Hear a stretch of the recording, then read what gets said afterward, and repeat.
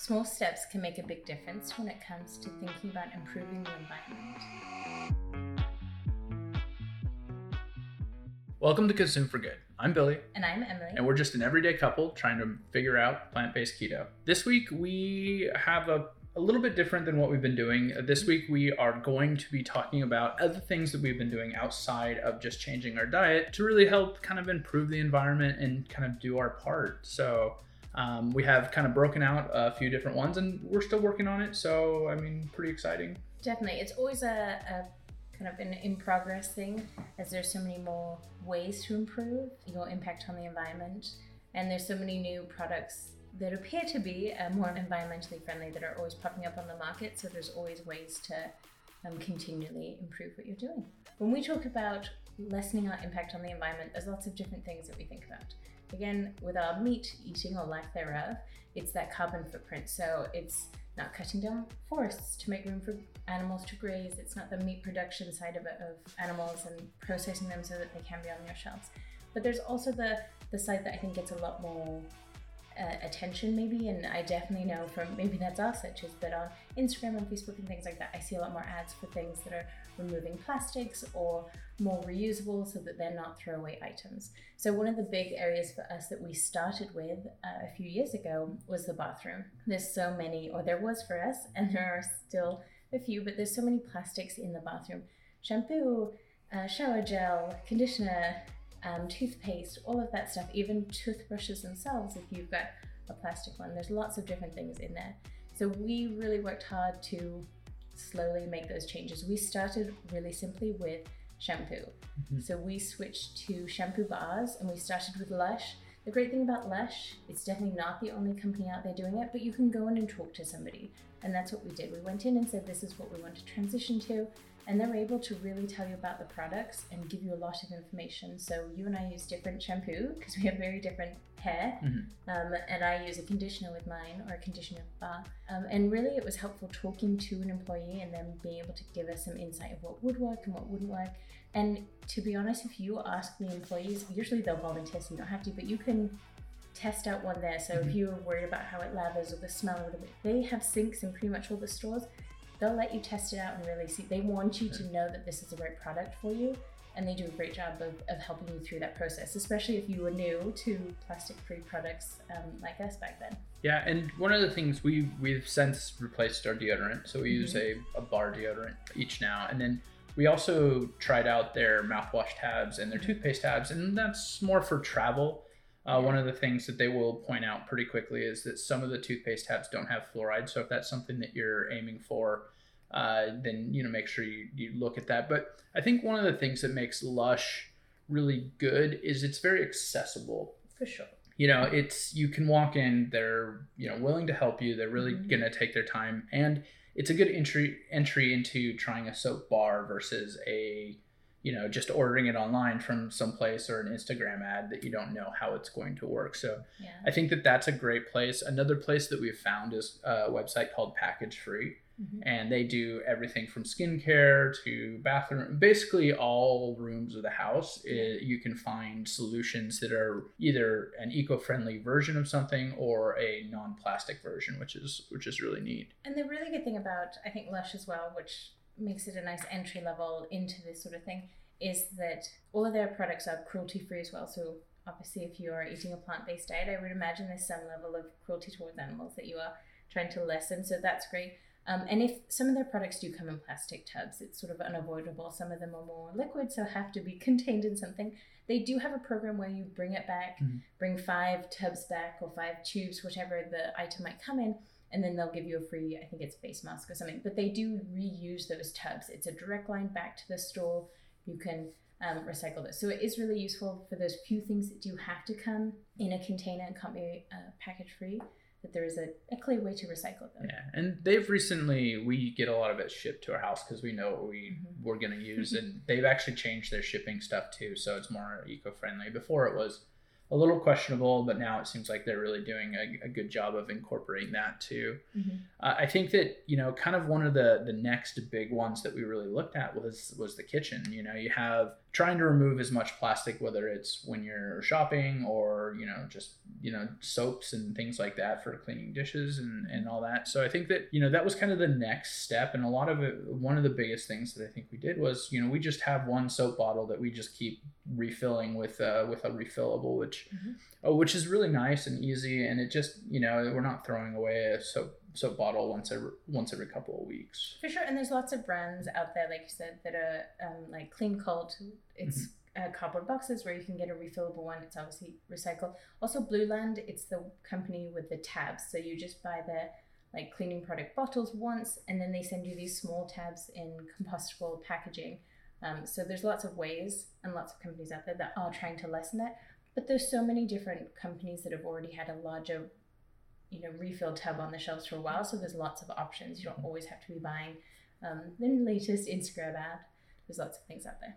And one of the things, like from a kitchen standpoint, that we noticed when we first switched to a plant-based keto diet is in the effort to jump into it and the ease, we did have the food that we were eating had a lot more packaging involved with it, whether it was like zoodles or, things like that, where, it's not necessarily the best thing in the world, but depending on where you are in kind of your journey of switching and things like that, I would say it's important to, a little bit here will help in the long run. So don't get overwhelmed if you can't be perfect right at the start. And we've said that from the beginning.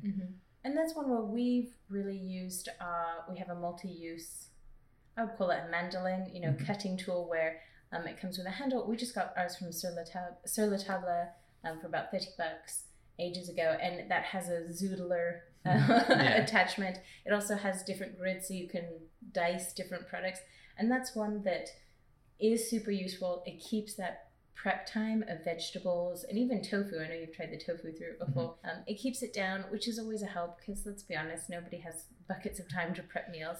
So just buying one of those, they don't have to be the most expensive. Ours has lasted us, we got it a while ago, so it's a year. It's still going strong. It's definitely not the sturdiest of things. We only paid less than $30 for it. I think it might have been even 20, but it gets the job done. So it's worth it.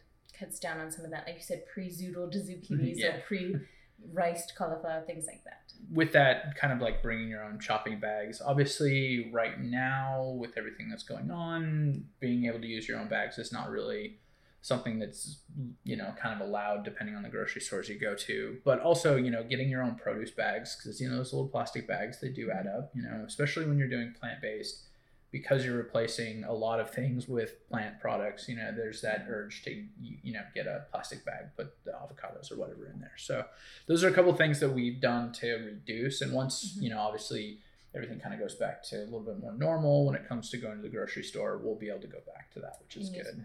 Yeah. And that's one that I think that's probably one of the easiest entry-level things into it. Everyone has tote bags or canvas bags in their house somewhere from different events. Or just different gifts and things. So that's an easy one to once we're allowed to bring those. And it's just a small step, but at least it's a small step doing something. Yeah. And then I think kind of moving to just generally around the house, one of the things that we replaced all our light bulbs with high efficiency LED light bulbs.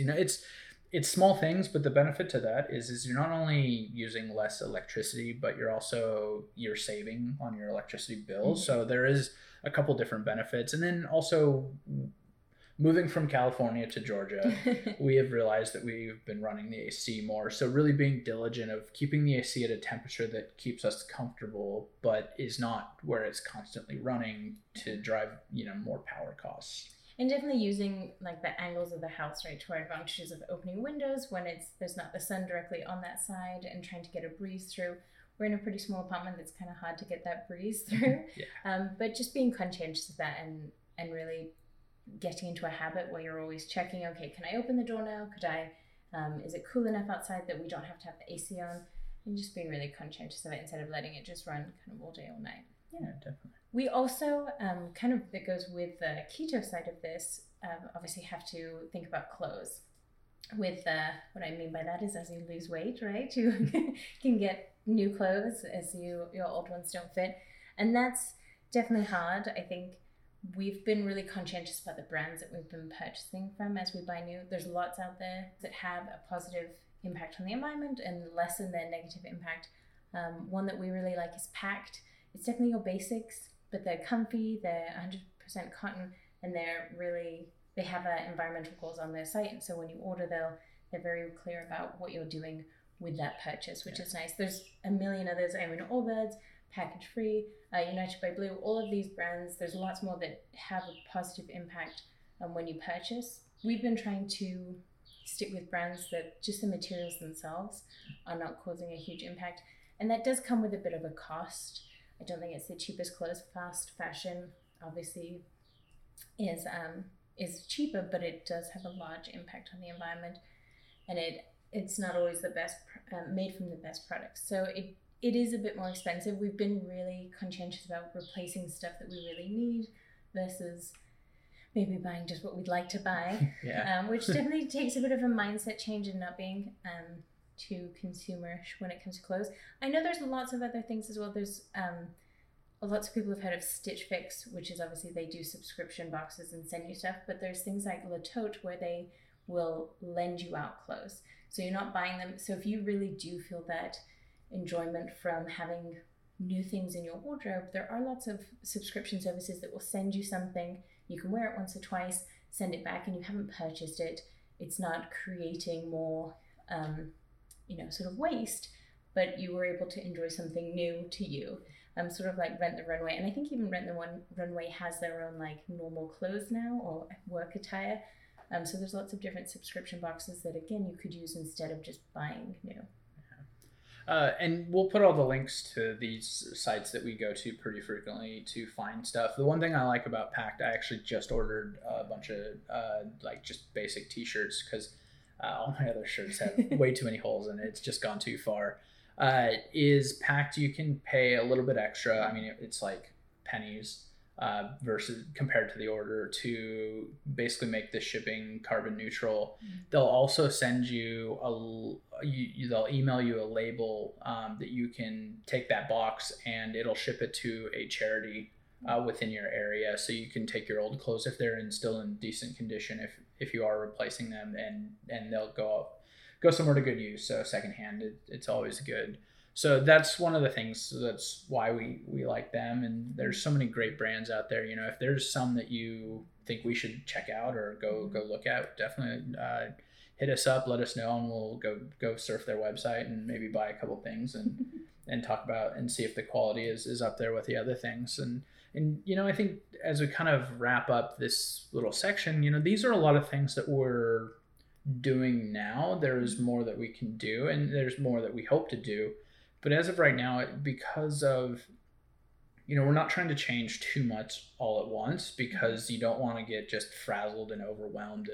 As much as there's a lot of great options for eco-friendly products, there's just as many people trying to make a quick buck on that. So I think that where the diligence comes in when it comes to these things is really doing that research and making sure that the brand is really standing for what goals align with yours when it comes to products, and if you're being a good steward of the environment or just quality in general. I mean, we've ordered a few things in the past. It's kind of like once we did a little bit of research, we're like, we don't even know if this is ever going to show up. So I would say these are a bunch of brands that we've done our research on, and we've ordered from them and had good customer service, and the products are high quality. And I think this is one where we probably spend less time researching. We definitely, our focus is always that plant-based keto side of it, and specifically the plant-based diet, because the UN has said multiple times, and lots of different agencies have said, the biggest thing, if you're going to make one change in your life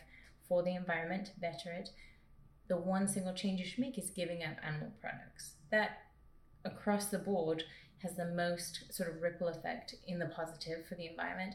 So we're happy to do as many things as we can and kind of find all these different eco-friendly brands or removing plastics from our lives.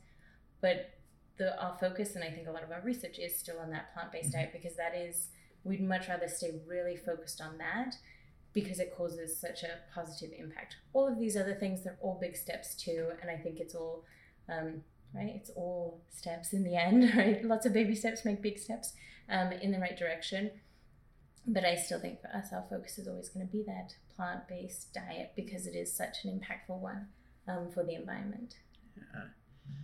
I think with that, we could probably we can definitely transition into our wins, fails, and adjustments. It's pretty light this week, I have to say.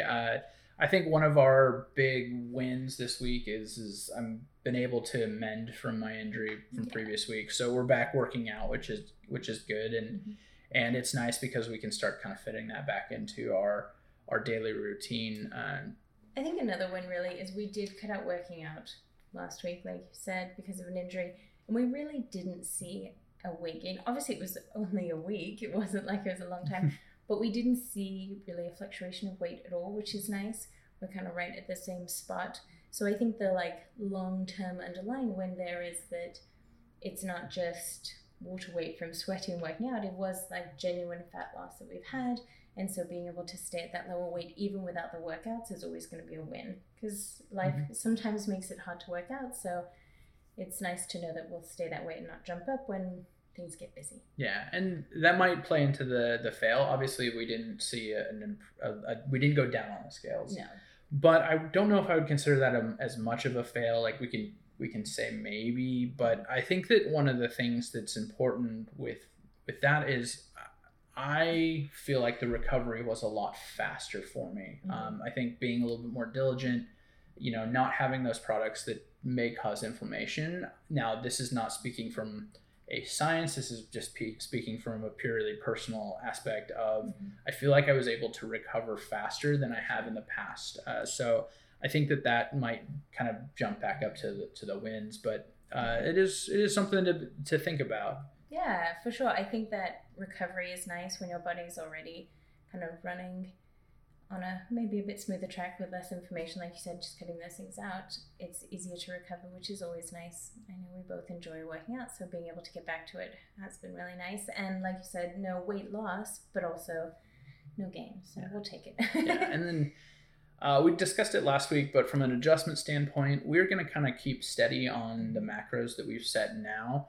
We adjusted the carbs up just a little bit. We added a little bit more protein and lowered a little bit of the fat, just to be kind of more conducive to a more high intensity workout like what we were doing and now that we're doing again. So we want to give that a couple weeks, if not maybe a month, to really see if it's really working out from a tracking standpoint and go from there. But as of adjustments, we're really kind of probably going to keep it pretty steady unless we introduce something new to the just overall every day. I don't know if we're really going to change much for the next few weeks. No, I think it'll be the same, just to really give it time to see if it's a good fit for us.